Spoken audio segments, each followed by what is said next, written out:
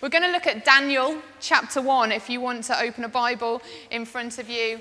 And the reason that we're going to look at Daniel is because I really believe that we are in an interesting time right now in 2018. It is, as we know, an unstable world, isn't it?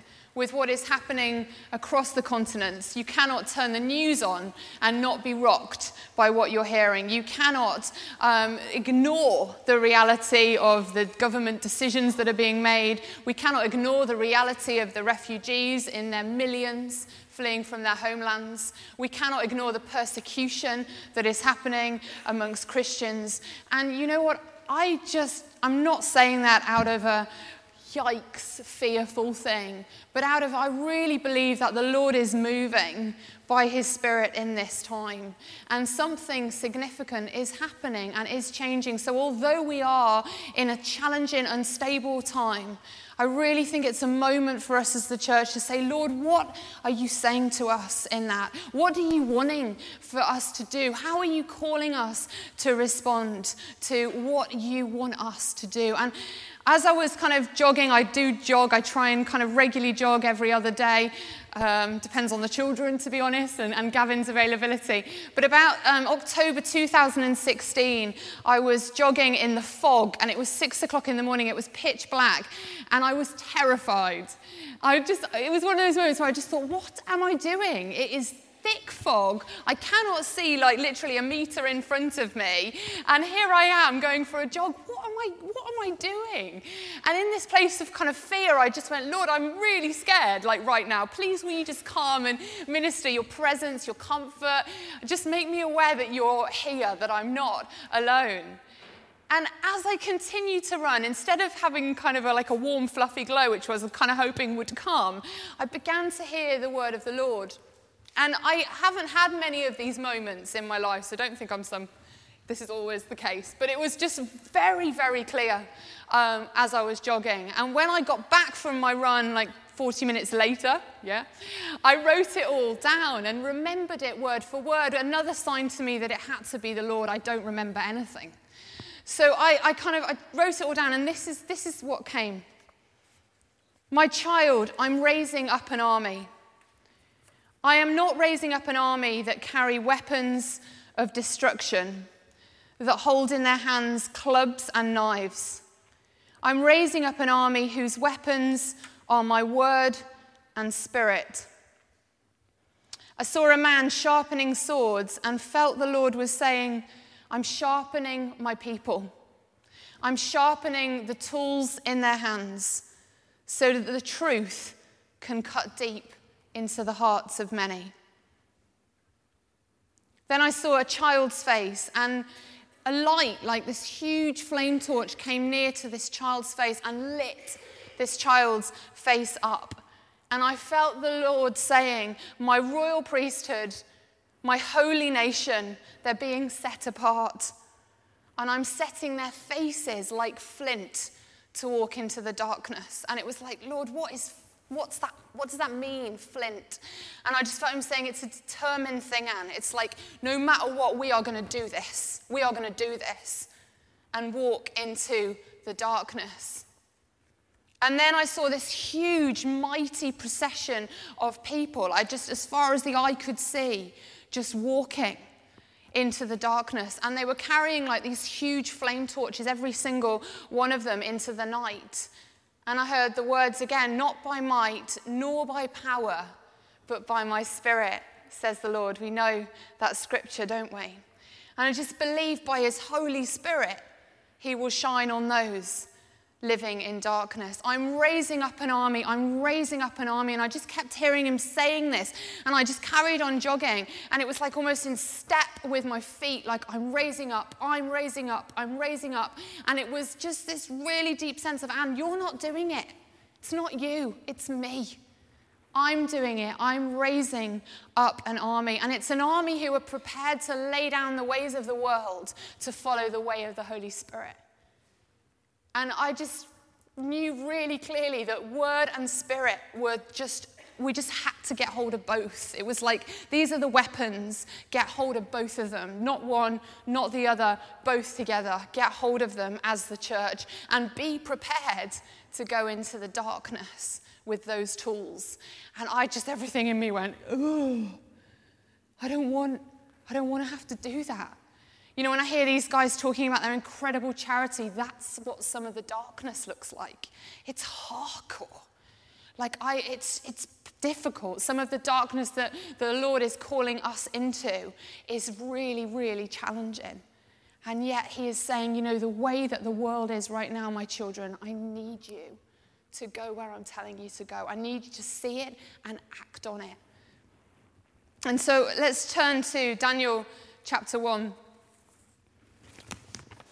And we've got some nice long words for me to try and read in this chapter. Should have got a reader, shouldn't we, really? In the 3rd year of the reign of Jehoiakim, king of Judah, Nebuchadnezzar, king of Babylon, came to Jerusalem and besieged it. And the Lord delivered Jehoiakim, king of Judah, into his hand, along with some of the articles from the temple of God. These he carried off to the temple of his God in Babylonia and put in the treasure house of his God. Then the king ordered Ashpenaz, chief of his court officials, to bring in some of the Israelites from the royal family and the nobility. Young men without any physical defect. Seriously? Is that impossible? Anyway, handsome, showing aptitude for every kind of learning, well-informed, quick to understand, and qualified to serve in the king's palace. He was to teach them the language and literature of the Babylonians. The king assigned them a daily amount of food and wine from the king's table. They were to be trained for 3 years, and after that they were to enter the king's service. Among these were some from Judah: Daniel, Hananiah, Mishael, and Azariah. The chief official gave them new names. To Daniel the name Belshazzar, to Hananiah Shadrach, to Mishael Meshach, and to Azariah Abednego. But Daniel resolved not to defile himself with the royal food and wine, and he asked the chief official for permission not to defile himself this way. Now God had caused the official to show favor and sympathy to Daniel. But the official told Daniel, "I'm afraid of my lord the king, who has assigned your food and drink. Why should he see you looking worse than the other young men your age? The king would then have my head because of you." Daniel said to the guard whom the chief official had appointed over Daniel, Hananiah, Mishael, and Azariah, "Please test your servants for 10 days. Give us nothing but vegetables to eat and water to drink. Then compare our appearance with that of the young men who eat the royal food, and treat your servants in accordance with what you see." So he agreed to this and tested them for 10 days. At the end of 10 days, they looked healthier and better nourished than any of the young men who ate the royal food. So the guard took away their choice food and the wine they were to drink and gave them vegetables instead. Gutted. To these 4 young men, God gave knowledge and understanding of all kinds of literature and learning, and Daniel could understand visions and dreams of all kinds. And at the end of the time set by the king to bring them in, the chief official presented them to Nebuchadnezzar. The king talked with them, and he found none equal to Daniel, Hananiah, Mishael, and Azariah. So they entered the king's service. In every matter of wisdom and understanding about which the king questioned them, he found them 10 times better than all the magicians and enchanters in his whole kingdom. And Daniel remained there until the 1st year of King Cyrus. I love Daniel. Isn't that amazing? What an incredible bit of scripture, and what an amazing, amazing man. And the reason that I want to look at him this afternoon is because he was willing to be set apart for God. He was willing to be raised up as one of God's key people at a key moment in history. And he was willing to sacrifice what he wanted and what he maybe would naturally choose for the sake of doing what he felt was right. And he massively speaks to me. I feel like he was willing just to be set apart, You know, they talk about him, some of the scholars, as like a heavenly angel among mortals. Now, wouldn't that be great? But that's a really difficult thing. And yet here he is, when we look at his actual life, he's carted off into exile. He's a slave to the king of Babylon, and he is brought into the palace as one of these men without defects. And he has some choices to make about how he's going to live and what he's going to do. And the reason I've kind of called this Get Ready is because I think in here we've got some key tools for how we can get ready for what God has for us. And I want to give you this afternoon just 4 quick Ds, 4 Ds that I think help us in some of our journeying when we leave this place. What are we going to do for God? What is he leading us into? And how are we going to work that out in the next season of our life? The first thing is this. I think Daniel was discerning. Daniel was massively discerning. If we look at chapter 1 and verses 3 to 5, you know, he realized that he was being shown favor. He realized that he was going to be well fed, or he was being brought into this community that was going to look after him. And in actual fact, if you imagine doing that, if you imagine coming into a palace and being fed and watered and clothed and surrounded by great people, wouldn't you just be sat there going, wow, I have got this made. This is looking good. But in actual fact, Daniel doesn't do that. Daniel somehow takes a step back, and he's able to see something different. He's able to recognize what the king is trying to do with him and his friends. He realizes that he is being asked to take food and drink from the table to woo them and to make them drunk and to lead them down this kind of route of beginning to lose their identity, because his goal is that they will not be Israelites anymore, but they will be Chaldeans or Chaldeans, or however you even say that word. But he's changing their names because he's trying to change their identity, because he wants them to take up new identity, to lose who they were and become who he wants them to be. And he's trying to woo them and change them and teach them things, teach them new things so they have little in common with their own people.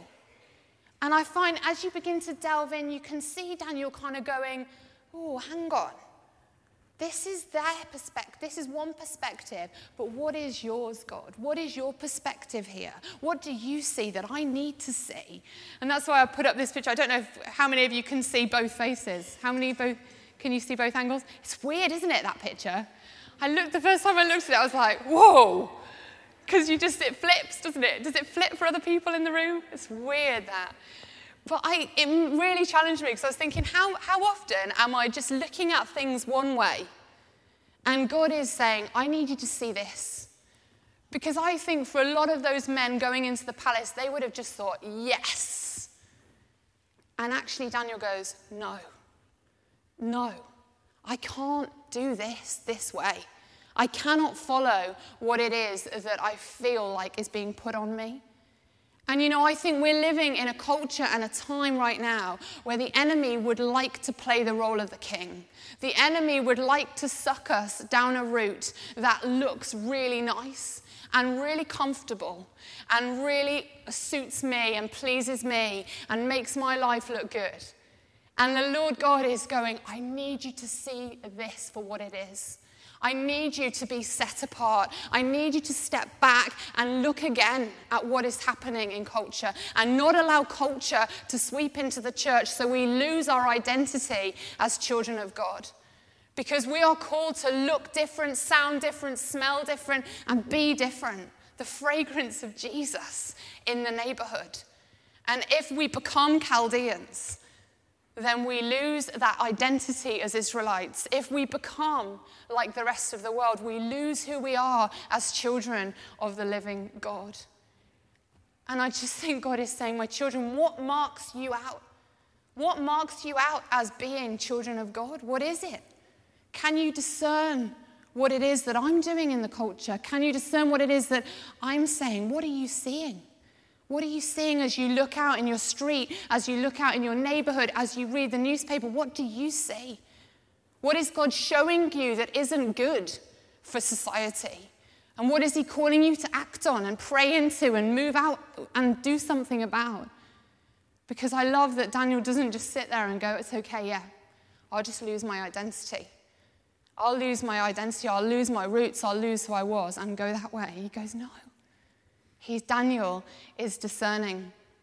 There's a lad in our church who's just amazed me recently. He's 20 years old. He was into his second year of university, and he decided to come home and back to the church. And he came back, and honestly, the reaction's been fascinating because there's been quite a few people who've just gone, what are you doing, giving up your education and your career to come home? And Zach is sitting there saying, do you know what? I really believe God's told me to do this. And it might look crazy, but I know God's taking me another route. And he's thrown himself into loads of ministry with us at the church, which is amazing, actually, having a 20-year-old lad just giving it loads of energy. But it's just interesting to watch what God's doing, because almost that he's discerned that the path that he was on was not the path that God had for him. It might have been the path that he should have walked, but it wasn't the path that God had for him. And as he stepped away from that, we're watching something else unfold. And I'm really excited to see where that leads him and what he ends up exploring and doing. But I just think God is saying, wake up. Wake up to what I'm doing. Wake up to what I'm saying. And begin to move out in ways that I want to show you. It's challenging, isn't it? The second thing about Daniel is that he was distinct. He was distinct. He resolves, we read in verse 8, he resolves not to defile himself with the royal food and wine. And he asked the chief official for permission not to defile himself. You know, I think it's interesting that the king was asking for men who had no defects to be brought in to the palace, because almost in that place you're thinking, how then am I supposed to be set apart if I've already got no defects? But God says there is a way. There is a way that I can use you. There is a way that you can still be distinct. You think maybe you're being distinct enough? You think maybe you've seen enough? No, let me show you something else.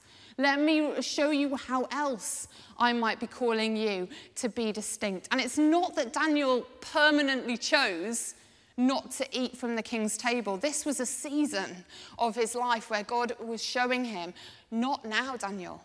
Just step back from that for this season and see how I will use that. And there might be things that we're doing or we're involved in, and God is just saying, stop doing it. Stop doing that and watch what I will show you when you pull back from that, when you move away from doing that, when you stop living like that, when you stop speaking like that, when you stop living like that. Last summer, I was out in France. Gavin and I do some ministry. It's quite a nice thing, actually, to do ministry in France. And we absolutely love it. The kids love going out there. But I was having a hard time because every single night I was going to bed and I would wake up in the night with this picture of like this dead branch across my mind's eye. And it was just this black branch with like, it was black and grey and peeling and so dead. It was horrible. And I just kept, literally, night after night, just kept seeing this branch. And then it started to plague me during the day as well. And I just was, you know, sometimes something was happening and you're just like trying to ignore it and trying to pretend you're not seeing anything and it's not happening. But I just couldn't anymore. It was like, ugh. So one night, I said, it was about 2 o'clock in the morning, I was like, Lord, what is this? I was so mad about it. I was like, it was stopping me sleeping. It was driving me mad. And I really wrestled trying to figure out what it was in my life. And I knew that there was something that I was doing or something that was happening that needed to be cut off. There was something that was dead in my life that was producing no fruit. And God was saying, if you stop that, watch the fruit that will come as a result. And so Gavin and I prayed into that, and I won't kind of bore you with the full story of it, but there were some decisions that we made about some of our life choices. And honestly, it's been incredible. The branch disappeared immediately, and some of the fruit that we've begun to see has been interesting, not stuff we would have expected to see, but there was a sacrifice in the choices that we had to make to be distinct, to be set apart for God. And sometimes he just says, you know that thing that you're doing? It's not okay. You know that thing that you're thinking about or you're watching or you're saying or what? It's not okay. And you've kind of rationalized it with, you know what, but this is the way that I relax and this is okay, you know, in small doses or this is, and God's going, no, because there's more that I want to do through you. And if you stop that, watch what I'll do. Hard stuff. And I think God is just saying to us, you know, what snares are there in front of you? What is it that the enemy has planted in front of you that's just such a draw? And you just really want to do it, and you really want to be involved with it, but he's just saying, no. God's saying, no, my child. How can we be discerning and distinct? And the third thing about Daniel is he is determined. He's determined. And what have I got? Oh, yeah. Oh, forget that. It's brilliant, that, isn't it? Yeah. He's determined. I love that, and I don't know about you, but there's sometimes in your life when you sort of sense something's not quite right in your journey, or not quite right generally, and then you kind of feel like, okay, that's maybe what I need to do about it, but you still don't do anything about it. Does anyone know what I mean? And maybe it comes around to sort of Lent time and you think, okay, now's the time that I'm going to stop watching that show every night of the week, or, you know, and you do it for a season. But the thing is that we can easily ignore those promptings from the Holy Spirit and not act on what we sense God is saying to us to do. And Daniel is determined. He puts his helmet on and he makes a decision. So he goes to the royal official, the guard who's appointed him, and he boldly says, test us for 10 days. Test us and see. Try us and see what might happen. And he doesn't know the outcome of that. He doesn't know what's going to happen, but he's like, let's just give this a shot. Let's just see what happens. And he gets on and has a go. And I think sometimes, you know, we have these areas of weakness and we think, they're all right, it's not a big deal. But the thing is with a little tiger is it grows into a big tiger, doesn't it? And a big tiger kills. A little thing that seems all fluffy and cuddly and lovely in our lives grows big and nasty and unpleasant if it is not handled when it needs to be handled. And I've really challenged that Daniel doesn't ignore this in his life. And you know what? I think he knew the temptation that lay in his way. I think he knew that was tempting to eat from the king's table and be wooed into that life. I think he could sense the temptation. And he made a decision, no, hang on, I'm not going to do that. I'm not going to live like that. I'm going to choose another way. And because the society would say to us, I think, how close can you walk to the line and get away with it? How close can I walk to the line and that be okay, Lord? That's okay, Lord, isn't it? God's saying, I want you to be set apart. I want you to look different. I want you to glow with my presence. I want you to radiate with me and look like me. How much do we want God's way over the world's way? How much are we prepared to say, Lord, I want you as number one. Nothing else but you will do. And God, I need your strength to help me walk down that road. I've been so challenged, and just even then in worship, by the presence of God just in the last few years. It seems to me that there's this incredible thing when we really press in and worship the Lord and his presence comes. It's like, I don't know about you, but it's like this holy, awesome sense, isn't it, of the Lord just here amongst his children. And you know, most times in Scripture, when they sense the holiness of God, they have different reactions, but some of the main reactions are this fear, and they fall to their knees. And like when Isaiah encounters the holiness of God, he's like, holy, holy, holy, the angels sing. And he goes, woe to me. I'm a man of unclean lips. I'm a man of unclean lips. I'm unclean. I'm filthy, God. And there's something I think that God wants us to see. You know what? This is the awesomeness of me.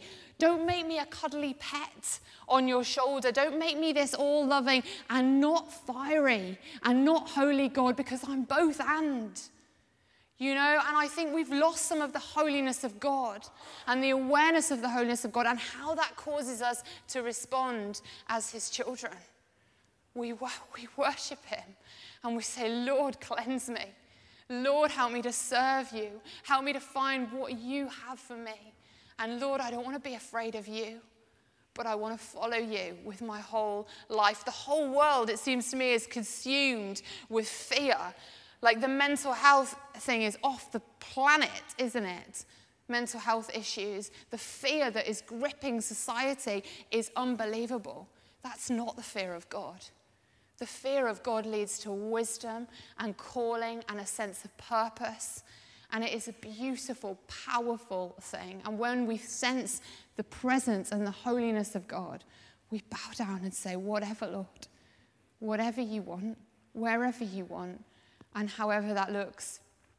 I'm going to draw it into a close in a minute. I was just thinking about, before last Easter, I was going out to do a conference, and I'd sort of said, Father, please will you give me a picture of something that I can share with this group of people that I'm going to be with. You know, something uplifting and encouraging would be amazing, Father. And I was really prayerful over it and really prayerful over the people, thinking I'm just going to give them something lovely. And anyway, I had this picture of, it was awful, of this really large person, and I mean massive person, sat in a chair. And they were sat in this chair and they were consuming and consuming and consuming and consuming. And I was like, whoa, what is that? And they just kept eating and eating and eating and eating and eating. And they got bigger and bigger and bigger and bigger and bigger. Until the point that they couldn't move from the chair that they were planted in. And they just were oblivious to the fact that they couldn't move, and they just carried on consuming. And I was just, you know, when you see something, ugh, I was just sat there going, this is just horrible. What? This is not you, God. I don't believe that's you. That's just horrible. You know, I began to pray into it. And as I began to pray into it, I said to the Lord, is this you? And if it is, what is it? And I felt him say, and honestly, it brought tears to my eyes, this is what some of the church looks like, Anne. And I just was stunned. This is what the church looks like, God? We look like that? And I was just like, yes, Anne. We're just consumers, Lord. We just sat there getting fatter. Yes, Anne. And I ended up on my knees and in tears and just repenting and just saying, Lord, you have to do something. You have to do something to change this, Lord, because we don't know how long we have and we don't know what it's going to look like as we journey forward, but you have to help us, God. And I felt like when I was down on my knees that he gave me this reminder, and it was such a beautiful reminder, and this is what I love about our Lord, is he doesn't abandon us, and he doesn't say, okay, yeah, that's how it is, but I'm done with you. Because there's always redemption, and there's always forgiveness, and there's always a journey through. And I felt him give me those words, you know, in John chapter 21, and Peter is reinstated by the Lord Jesus. So the Lord Jesus is risen, isn't he? And he comes down and they have breakfast on the beach. He comes onto the beach with Simon Peter and they share breakfast together. I was just reminded of this amazing moment because Peter's denied Jesus again and again and again before his death. But then there's this beautiful, powerful reinstatement that happens. And he says to him, Simon Peter, do you really love me? And he says, yes, Lord. You know that I love you. He says, feed my lambs. And he says to him again, Simon Peter, do you really love me? Like, how much do you? Do you really? Yes, Lord. You know I love you. Feed my sheep. And then a third time, Simon Peter, son of John, do you really? Do you love me? Do you love me? Yes, Lord, I really love you. Feed my sheep. And I was just like, okay, Lord, what? Stop feeding yourself and start feeding others. Stop feeding yourself and start feeding others. It was as simple as that, and I love that with the Lord because it doesn't complicate anything, does he? It's just simple. Stop making this about you and make it about them. And the key, as well as I've kind of unpacked it a little bit in my own heart and mind, is, do you love me? Do you love me? Because if you do really love me, then you will really want to live for me. And if you really want to live for me, then together we can go into the darkness, and together we can change the world, one person at a time. Because when we really, really love him, we want to be discerning. We want to be distinct. We want to be set apart. We want to make decisions that draw us into greater intimacy with Jesus and a greater transformation in those whose lives we touch. He was determined. And finally, and I'll finish here, he developed. He developed. You know, the passage could end by just saying, oh, and they did this for 10 days and they looked great and everything was brilliant. It doesn't end there. This was not for nothing. Because actually what happened to these men, what happened to Daniel, not just Daniel, but his friends as well, is that they looked better for a start. They were better nourished, healthier, wiser. Daniel could understand dreams and visions. And their understanding and wisdom was 10 times more incredible than that of the magicians.